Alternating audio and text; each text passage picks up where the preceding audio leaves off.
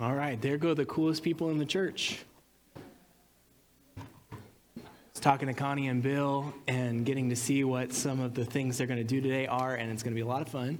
And we're not going to have that much fun because we don't have any marshmallows or anything, but they do. So if you are a parent of a Pathfinder, you've got a snack coming your way later. What we're going to do is take a look at one of the books of the Bible that after you've read it once, it kind of gets overlooked, but it has a lot of truth in it. It has, especially for us today, and it is one of those just hidden gems that God has kept in there for us as we are walking, I guess you'd say, this modern American life. There's a lot of similarities to what happened in the book of Esther. So if you turn please to Esther chapter 1. As I was preparing for this message, I think I've said this every time too. I just think that everything that I'm studying could be better as like a growth group. We just need more time to look into God's word and read what's being said, learn the lessons. Esther could last about 6 weeks, and you could still be gleaning new things from what is there. So I'm going to try the impossible, which is get through it in 1 hour or about a half hour, and still learn a few things that we can apply to our lives. And as I was preparing, there's a lot of different ways that you can present Esther. You can go chronologically. Character study would be really cool of each of the 5 major players within the book. One of the things that the Lord impressed on my heart is just the power of one something that was used throughout the story to move the plot along or to accomplish God's work. There in the story of Esther, there are a lot of one somethings that take place. So the first thing that we see in Esther is this feast is being thrown by the king of Persia, Ahasuerus. Some translations and history connects Xerxes the First to this man. That's one of his other names. And he decides he's going to throw a 180-day feast, almost like a World's Fair, just showing off the glory of the kingdom of Persia. I don't even want to know what the check looks like to write for a 180-day feast. And that's just really for his servants and for the princes of all 127 provinces that are mentioned here in chapter 1. And then after that 180 days is over, he throws another feast, this time open to the public in the winter palace of Shushan, and it lasts 7 days.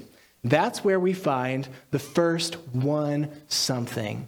If you're taking notes, the first one that I'd like to point out is one dissent, D-I-S-S-E-N-T. One person saying no caused a chain reaction that really makes up the rest of the book. Let's take a look at Esther, chapter 1, verses 10 through 12. On the 7th day, when the heart of the king was merry with wine, he commanded Mehuman, Biztha, Harbona, Bigtha, and Abagtha, Zethar, and Carcass, the 7 chamberlains that served in the presence of Ahasuerus the king, to bring Vashti the queen before the king with the crown royal, to show the people and the princes her beauty, for she was fair to look upon. But the queen Vashti refused to come at the king's commandment by his chamberlains. Therefore was the king very wroth, and his anger burned in him. So one of the things that's interesting, we didn't read it as a passage, but right before this set of verses, they explain some of the way this 7-day feast works. You come in and you're celebrating with the king, and you have access to his wine cellar, and you're allowed to drink as much or as little as you want.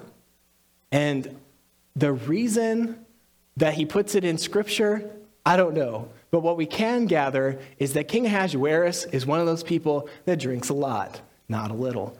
So this wealthy, lavish party's taking place. People are celebrating. People are consuming alcoholic beverages. And the king gets too merry with wine and starts to have a really bad idea. Let's bring Vashti out, and some commentators go either way. Either have her come out and take off her veil, which would have been degrading enough to the people of that culture, or some people have even said that she's only being commanded to come out with the crown, which is even more degrading. And this man loses what as I study is just this wonderful woman who was queen. She looks at the chamberlain and she says, no, I'm not going to do that. First of all, she's hosting her own party, her own feast for the women, the sisters, the wives of all of these important people that have come to the palace as part of the celebration. And two, she's wiser than the king is at this moment, and she's not going to let him be embarrassed by this bad idea. So she says no. Then we find something interesting. The king is very wroth, and he starts to talk to those chamberlains. What are we going to do to punish Vashti because she won't come and do what I say? And we have this one counselor who gives really bad advice, and he answers the king. This is verse number 16. He says, before the king and the princes, Vashti the queen hath not done wrong to the king only, but also to all the princes and to all the people that are in all the provinces of the king Ahasuerus. Do you agree? She says, no, I'm not going to degrade myself in front of a bunch of drunk men.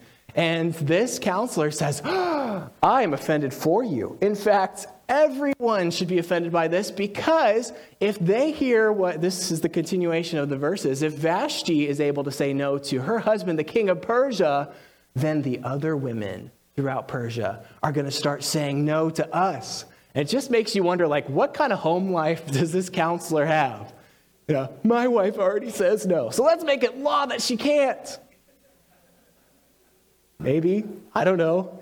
It's not necessarily important, but what we do see is that in his drunken state, in his state of not having all of his faculties, Ahasuerus falls to the bad counsel, and they banish Vashti from ever serving as queen or being in the presence of the king again. So that sets the ball rolling for a new queen to be needed. This one descent is going to set up the stage for Esther to make an appearance. But there's some time that passes in between the 7-day feast of chapter 1 and the verses that start chapter 2.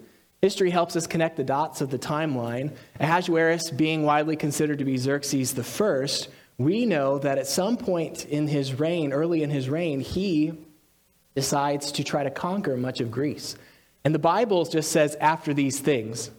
But what that might mean is during this time, and possibly why the chamberlains, all the princes of Persia were there at all, is they decide to attack Greece. They fail, and chapter 2 sees Xerxes coming back home from a failed battle where men were lost, where money was lost, and yet no victory.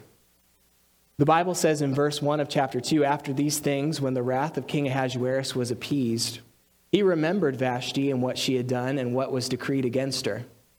So he has remorse. Notice he's not partying. He's come to himself. He's suffered great loss. And now he's reflecting on just how great of a queen he had while he had her. Historians and people, some of the scholars of the Talmud even, believe that Vashti was a descendant of Nebuchadnezzar. And so she had grown up in royalty. She knew how to be queenly, and now she's gone. What am I going to do? Of course, he has the harem because that's Persian culture at the time. But what he's looking for is someone who will stand by his side and be a queen like Vashti. And other writers of this historical account outside of the book of Esther even mention that he keeps a picture, he keeps a painting or some sort of artistic rendering of Vashti in his chambers at all times. And the tradition says that once the activities of chapter 2 are over and Esther's been chosen queen, that's when he finally decides he can remove that picture of Vashti. She was one of his true love. She was the one that would have made Persia great, and she's been lost. So upon his return, he seems remorseful about the banishment, and he's looking for advice on what to do. And he could just get remarried. But the way that scripture tells us, it just goes over the top.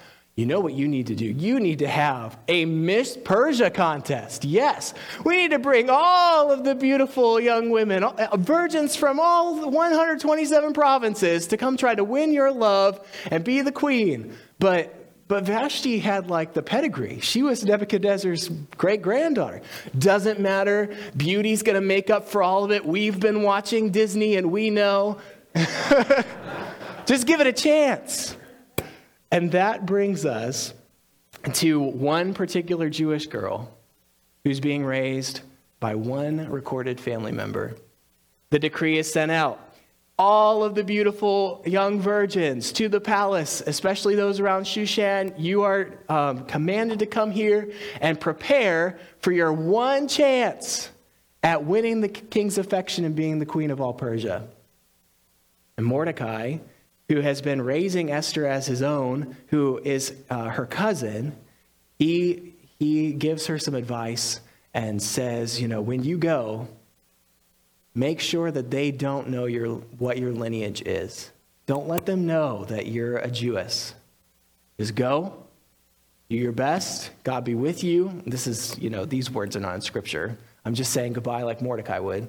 God be with you and do what God has maybe led you to this moment for. She's collected, she's brought into the court of the women, and she's put under the keeping of Haggai. He's the keeper of the women, poor guy. He's got all these women from all over Persia, and he has to try to handle them all. They've probably got different languages and dialects, different personalities for sure. And his job is to make them all queen ready within a year. So we've got 1 year to make it happen, and then one night, one date with the king to try to win his love. Let's take a look then at Esther 2:15 through 17.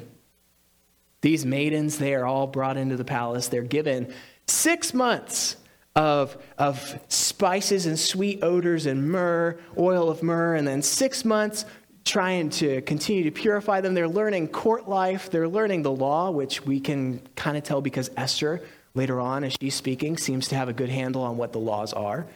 And as I'm thinking about 6 months sitting around in the oil of myrrh, like, you'd be pruny, just like, I don't know that I'm ready. Look at these hands. But they get ready. Esther's turn comes in verse 15. Now, when the turn of Esther, the daughter of Abihail, the uncle of Mordecai, who had taken her for his daughter, was come to go in unto the king, she required nothing but what Haggai, the king's chamberlain, the keeper of the women, appointed. And Esther obtained favor in the sight of all them that looked upon her. I'm going to 17. All right. So Esther was taken unto King Ahasuerus into the house royal in the 10th month, which is the month Tebeth, in the 7th year of his reign. And the king loved Esther above all the women, and she obtained grace and favor in his sight more than all the virgins, so that he set the royal crown upon her head and made her queen instead of Vashti. So she goes through the training, and she continues to be a graceful, respectful, humble person with inner beauty that she had to have had already. There is only so much training that can be done to a person that doesn't already pull out qualities they had inside.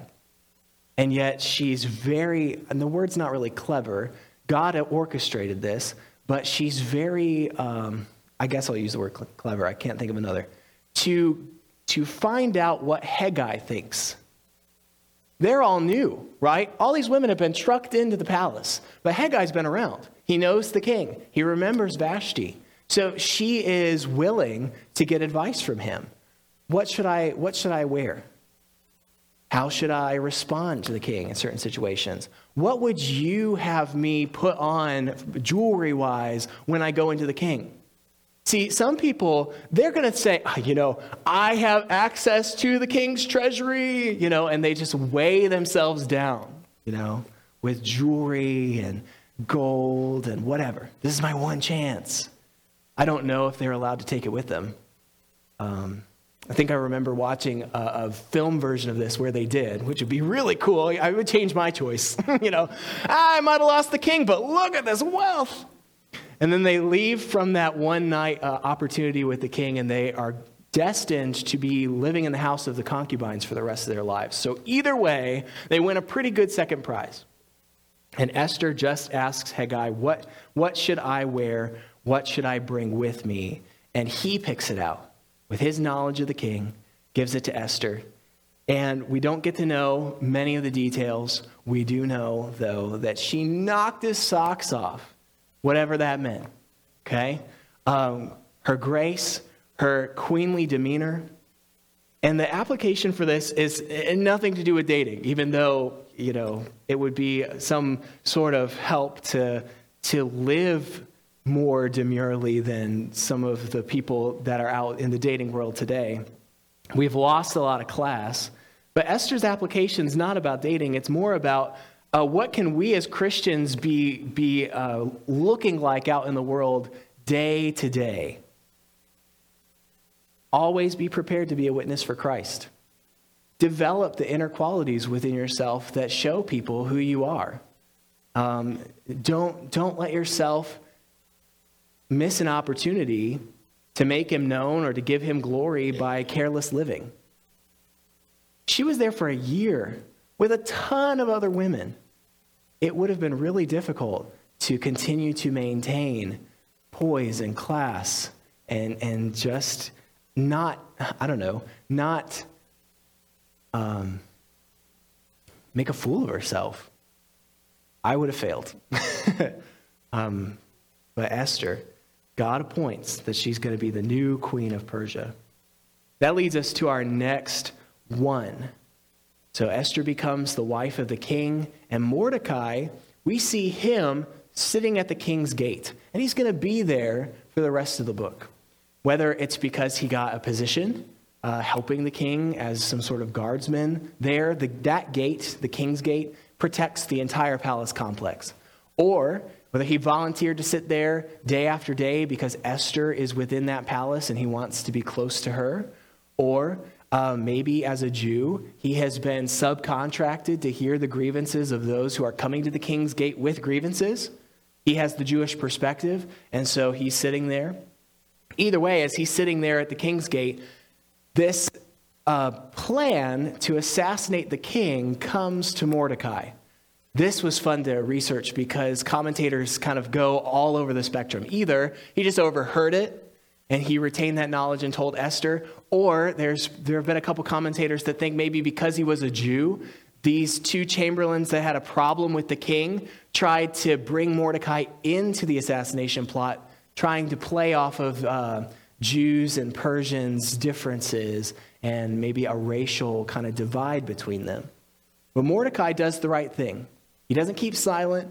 He doesn't look the other way. Instead, he gets news to Esther immediately, and Esther reports to the king that his life is in danger, and she makes sure he knows that Mordecai is the one that uncovered this plot. So this one report, looking at Esther chapter 2, verses 21 through 23, is going to set up Mordecai for the future events of the book. In those days, while Mordecai sat in the king's gate, two of the king's chamberlains, Bigthan and Teresh, of those which kept the door, were wroth, and sought to lay hands on the king Ahasuerus. The king was known to Mordecai, who told it unto Esther the queen, and Esther certified the king thereof in Mordecai's name. When the inquisition was made of the matter, it was found out. Therefore they were both hanged on a tree, and it was written in the book of the Chronicles before the king. And we know the rest of the story. And swiftly forgotten. Okay, but it's there. He's on the record book. What do we learn from Mordecai? Do what is right no matter what the situation. He could have stayed silent, and the assassination plot would never have touched him. Those two chamberlains would still have been caught, still have been found out. But think about what would have happened if Ahasuerus had died. Where does that leave Esther as the widow of the king? Usually with the power change, Esther would fall out.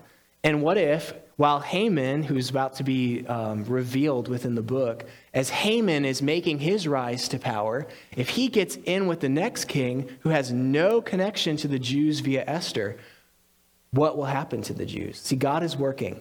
That one report and that one decision to do the right thing may be the chain reaction that protects the Jews later on.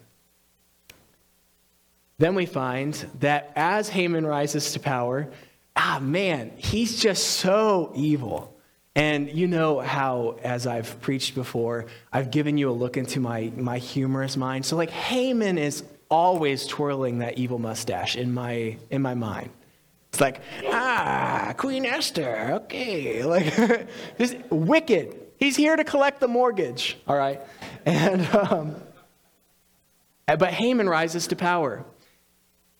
In a couple of different commentaries, as the Bible mentions he's an Agagite, the connection is made to King Agag from way back when Saul was king.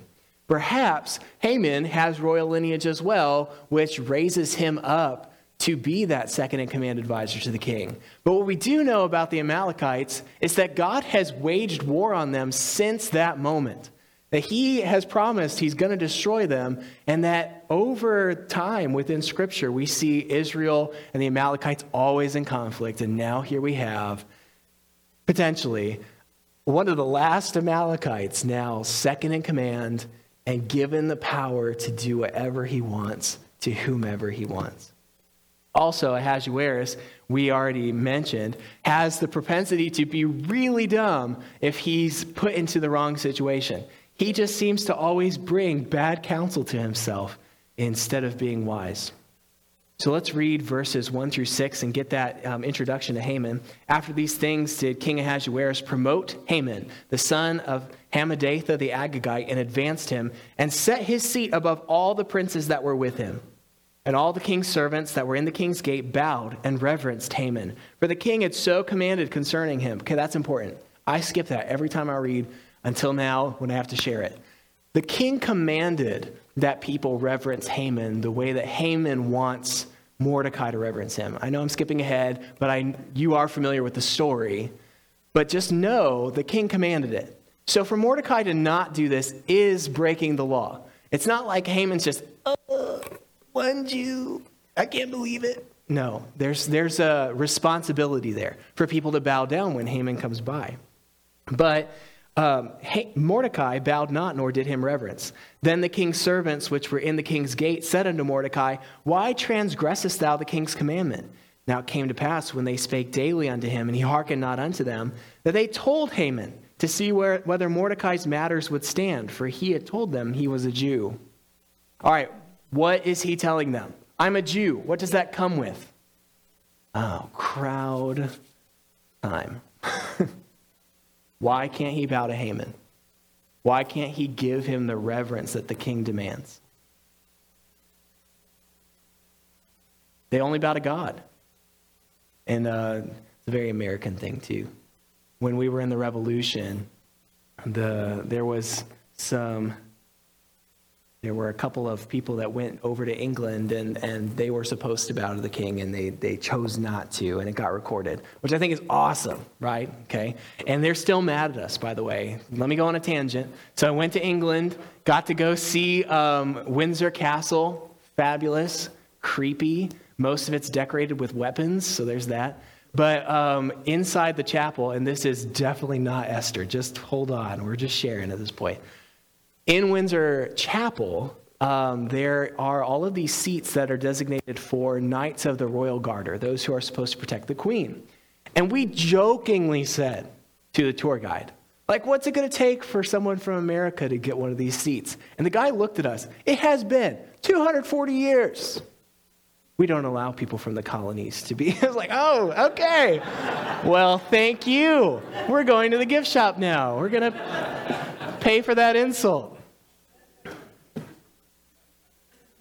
So there's bad blood. And for the Jews, though, it's a religious matter. Mordecai cannot bow because that would be against what they do for the Lord. Would that be enough? Would that be something that the king could hear about and maybe change the law a little bit to make concession for many of the people that are in his kingdom? Doesn't even get to that point. Because Haman allows one grievance, and that's our next thing. One grievance to become one seed of bitterness that leads him to decide to annihilate all of the Jews. Well, if you don't bow to me, that means that the others won't bow to me. And we're not having that. People are going to bow to me. And if that's the case, then I want them all gone. What a train of thought, right? You have been mad before, right? You have even probably struggled with bitterness at some point in your life.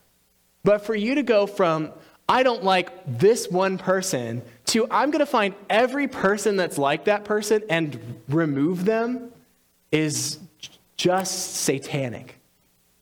And that's really where It's not in Scripture. It says, and Satan had his hand on, but that's what we see. Everything that Haman wants to do, Satan would love to do too. And we see that he is going to let this bitterness fester. He's going to go through the trouble of picking a date through using the pure or the Purim, which is like casting lots to decide on what good date there would be. It's just such a weird concept to us. Because for us, we have the Holy Spirit, and we're able to read Scripture. We're able to pray for wisdom from God. But during this time, both the Jews and those who are not worshiping the one true God would do things like this, where we're either rolling dice or we're pulling straws or whatever. We just need to find out what God wants.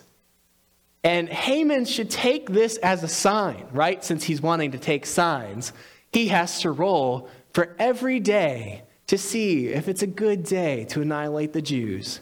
How many months are there in our year? Easy question. Get it now while you can. 12, right? So what day does he end up getting a good roll on? The 14th day of the 12th month. There's not that much left. He's a bad roller. Don't play games with him, okay? Is this a good day? No. And he should be listening to that. Hey, maybe this is dumb. I would have quit after the first 30 rolls. But I don't have the bitterness Haman did about this. He finally picks an auspicious day. He got the role he wanted. And so now he's going to go to the king about this problem. Some of this stuff now is speculation, okay? But he's going into the king's chambers, and he is wanting the king to sign off on the execution of the Jews on the 13th, day of the 12th month. And some of the things he uses really play on what the king has just gone through. Hey, do you want thousands and thousands of silver?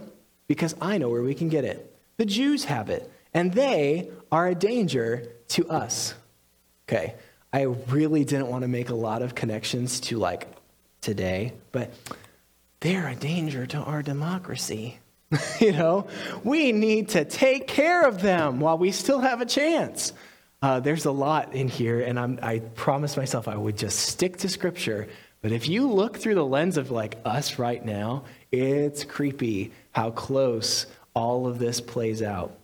But he says, I'm gonna fill your treasuries with silver. We're gonna remove someone who's a danger to you. These people, the Jews, they don't reverence your law. In fact, one of them at least, and I don't know if he said the name or not, but he's like, one of them for sure does not bow when I walk through the gate. The king, right?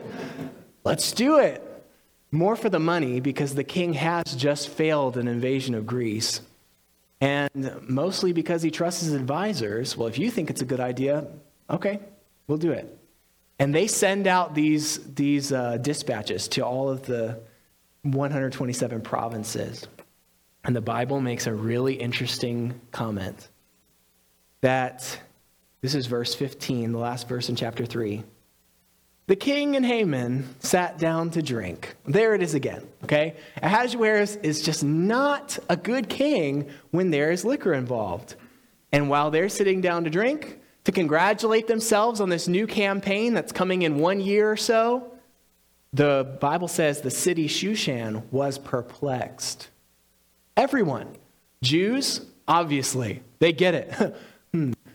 On the 13th day of the 12th month, all of the Jews will be annihilated, and the non-Jews are saying the same thing. How could a king that's supposed to be writing into law things that really can't be changed, going so far as to say, good morning, everyone. Today, we've planned a genocide of one whole people group within our kingdom.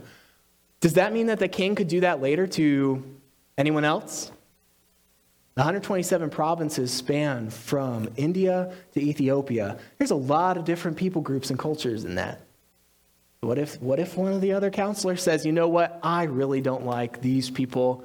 I don't have any reason, but let's get rid of them, and we'll get their money. The king could do that at any time. It's too authoritarian, and it shocks the palace. That leads Mordecai to quickly mourn the horrible news that has happened. And we see him sitting at the king's gate again, now with a grievance of his own. This death date. He's wearing sackcloth. He's got ashes on his head. He's grieving. You're not allowed to go inside the palace complex in sackcloth. Bible makes note. So he's sitting right outside. But this, like I said before, the gatehouse is to the palace. So word comes to Esther that Mordecai, who no one knows is the cousin, but Mordecai is out there grieving, and she sends clothes. What are you mourning for? She doesn't know. And he refuses the clothes. They come back to her, and she says, go down there and ask him what on earth is going on. Why is he mourning, and why won't he not get over it, but why won't he change his clothes and go through the proper channels? That's when the news comes. We are all in danger. In a little under a year, we will all be dead because of Haman. And so what you need to do, Mordecai doesn't pull any punches here. You need to speak on our behalf. Now's the time.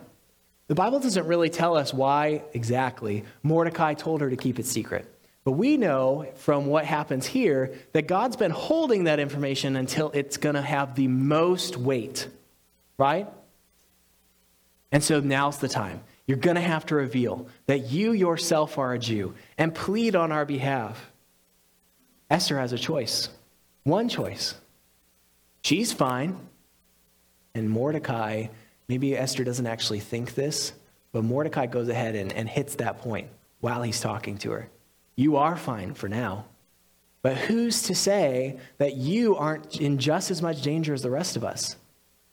When, I don't know, all of the reasons that she was chosen queen are no longer reasons that the king finds important. Or perhaps that God, and it's not said here, we'll say why in a second, but perhaps God has raised you up into this position because you need to act in this moment. If you don't, God can just as easily find salvation for the Jews from somewhere else.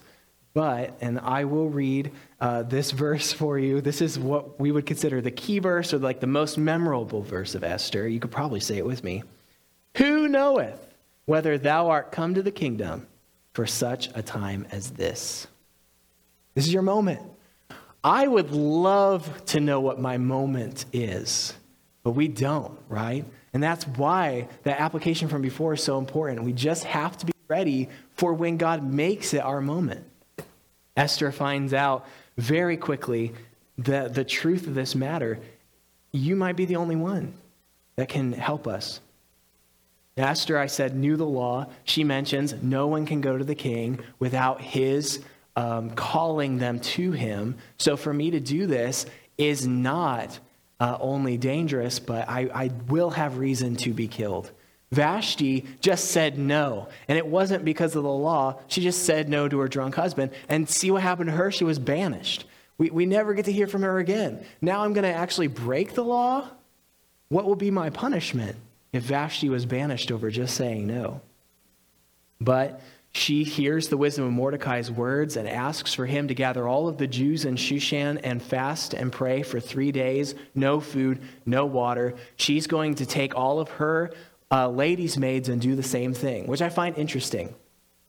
She's a Jew, but the ladies' maids aren't. But she, you said before, Shushan is just shocked by this news. And so she's able to get them to fast and pray with her in preparation for the moment she breaks the law and approaches the king unbidden. I like what she says here at the end of verse 16. She says, if I perish, I perish. What abandonment to God's plan.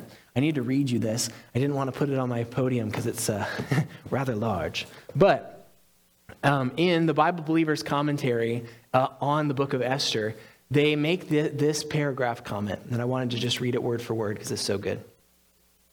The Christian's attitude in difficult and trying circumstances should not be one of fatalism like Esther's.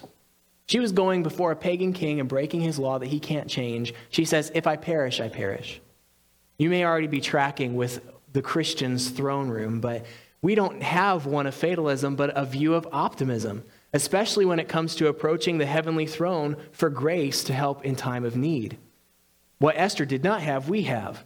Bold and confident access. The scepter of God's forgiveness has been stretched out to us at Calvary. Let us therefore come boldly to the throne of grace, that we may obtain mercy and find grace to help in time of need. Hebrews 4:16.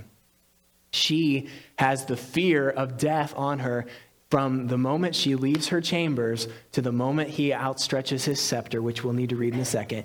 We, thanks to Christ, have the ability to go into the throne room unbidden and have no fear that God will not only hear us, but he will answer our prayers. Let me read chapter 5, where we see Esther actually approach the throne.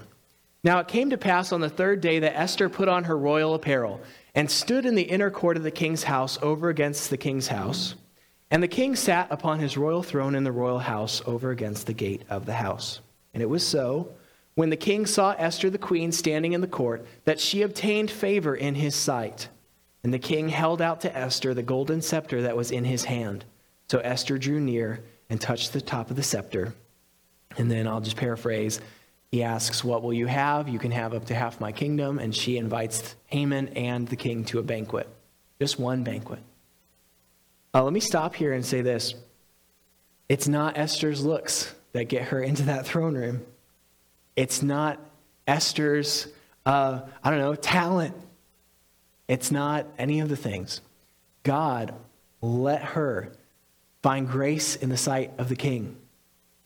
Not only is God working behind the scenes to make that happen, but I'm just thinking as the king here for a second, like maybe they know each other well enough that the king realizes that Esther would not do this unless it was important. She's not breaking the law just to break the law. He remembers back to when they first met, and she was so gracious and so graceful, and she just wowed him. He remembers the reason why he chose her above all the others. This is, again, speculation. But in that moment where she's thinking, if he doesn't set that scepter on me, I'm dead. He's thinking, all right, I need to hear what she has to say. I already lost Vashti. I don't want to lose Esther too. So the invitation comes to them that Haman and the king are going to have a banquet, just them with the queen. And the rest of the story plays out very quickly. I'm just going to go ahead and summarize it, and then we'll get to that fifth point, the one step of faith. I mean, we already covered it, but we'll talk more about it for us. So Haman and the king sit down with the queen. They have a great dinner. And the king asks, so what did you want to talk about? And she tells him, I just wanted to invite you to another banquet. Weird. Okay. But Haman is just over the moon about it. Wow. Not only one private dinner with the king and queen of Persia, but now a second one. And he leaves, and you've already been familiar with the story, but there's Mordecai. He's coming off of cloud 9, and there's the one guy that won't bow. Enough. I'm going home. And then this is where a character study of Haman would be so fun, right? Twirling his mustache, he comes home to his house. And his wife, what's wrong, honey? Gather our friends. I have tea to spill. Is basically how it plays out. If you're a Gen Zer, you understand. If you're not, that means they're going to just sit around and complain. Okay, so he just talks about Mordecai and how horrible it is. And he talks about how great things are going other than Mordecai. And his friends, again, unwise counsel, seems like everyone has it in this book. They say, why don't you build a gallows? Okay. Now this is not, hang 'em high, Wild West, we'll hang 'em with a rope. The gallows is like a 75-foot tall pike. And they're going to get that person and they're not going to tie him to it. They're going to just put him on top of it and let him I don't want to say much more. Okay. Let gravity do its work in the most excruciating form of execution up to this point. So why don't you just build a gallows and then get the king to let you put Mordecai on it? Sounds doable. I don't know. But we do have, even if this doesn't work, we do have the death date coming up where all of the Jews will be taken care of. So he says, yeah, let's do it. Let's build a gallows. And so he's building the gallows. Meanwhile, the king can't sleep. This is another one of my ones. I wrote so many, okay? It's like 2 pages, and I didn't want to give you all of them because you'd just be like, I can't hear the word one anymore.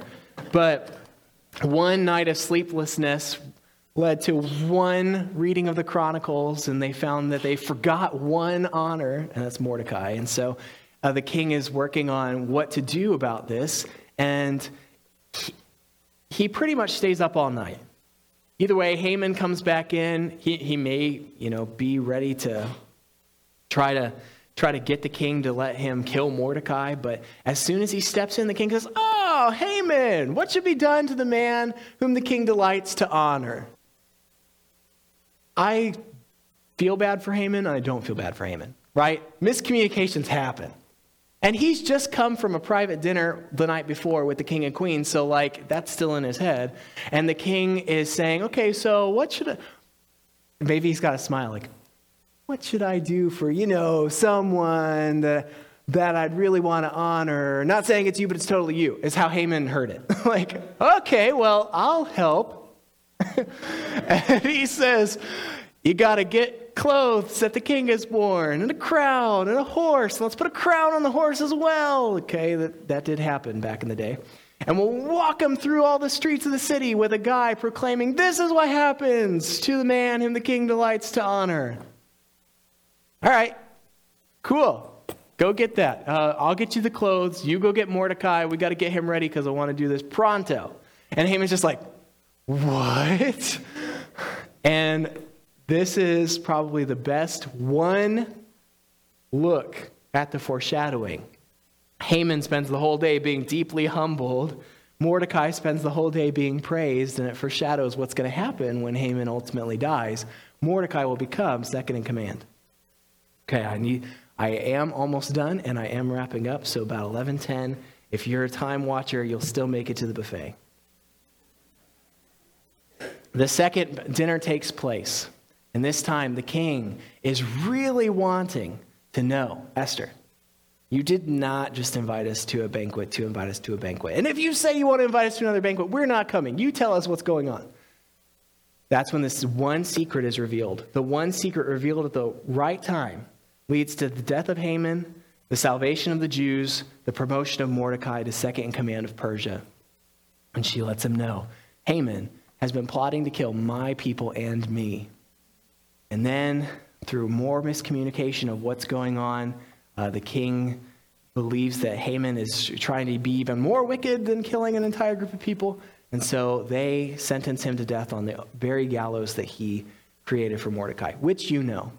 So let's make 2 more applications, and then we'll be done.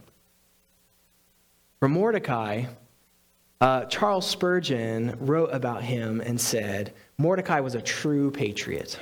Therefore, being exalted to the highest position under Ahasuerus, he used his eminence to promote the prosperity of Israel. In this, he was a type of Jesus, who upon his throne of glory seeks not his own, but spends his power for his people. It were well if every Christian would be a Mordecai to the church, striving according to his ability for its prosperity. Some are placed in stations of affluence and influence. Let them honor their Lord in the high places of the earth and testify for Jesus before great men. Others have what is far better, namely, close fellowship with the King of Kings. Let them be sure to plead daily for the weak of the Lord's people, the doubting, the tempted, and the comfortless. We have the opportunity to be Mordecais for this church and for our own nation. It is becoming very apparent that people who would walk according to the ways of the Bible are becoming fewer and fewer in our country. Be a Mordecai. Find ways to promote the Lord's people. Be praying for those you know are doubting, are being tempted, are comfortless. We're commanded in other places of Scripture to do that same thing. But channel it as though you were Mordecai. Be that man who will stand in the gate, or woman, who would stand in the gate and would lead the cause of your people in the throne room. or to the royalty that we serve. And then the last application, I'd like to go back to that one step of faith with Esther. This is really what drew me to this passage at all. Just the idea, the wonder of Scripture. Okay, don't lose the wonder. If you have gotten to the point in your Bible reading where you're just like, yep, throw the 80-year-old man into the lion's den. It happens every day. Or I too could survive in a fish for 3 days after disobeying God's command. You've lost the wonder. The Bible is wild, okay? And it's just full of time and time again, God asking someone to do the impossible step. Because if they do the step, then God will sweep in and accomplish his purpose. Enter the ark. Step of faith. Sacrifice your only son. Walk into the Jordan River. Step out of the boat. I would not have done it. Okay? No way. Why are we even on this boat? Go to Nineveh. Look and live. Wash in the pool of Siloam. Rise and walk. Strike the rock. Stand before Pharaoh. Put the blood of lambs on the doorpost to avoid the firstborn of your family being killed when the death angel comes. The Bible is not a normal kind of situation. Every single time that God asks his people to do something, it comes with risk, and it comes with the necessity for faith. The first step of faith that a person can make is the step of faith into believing that God's Son died on the cross for their sin. And all God is asking is that we take the step and say, I believe and I trust that Christ is my only way to heaven.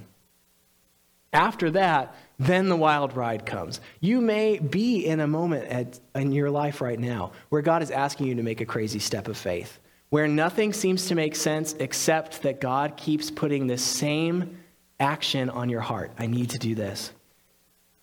I would say pray about it. Right, for sure. And I know that if you're in this situation, you probably already are. But make sure it's of the Lord, and then don't be afraid to take the step. Why? Because God is just waiting for you to show that tiny bit of faith, and then he's going to accomplish the purpose for you. That is the best part of Christianity, and then I'll stop. This is the best part of Christianity, is that we don't have to do the whole thing.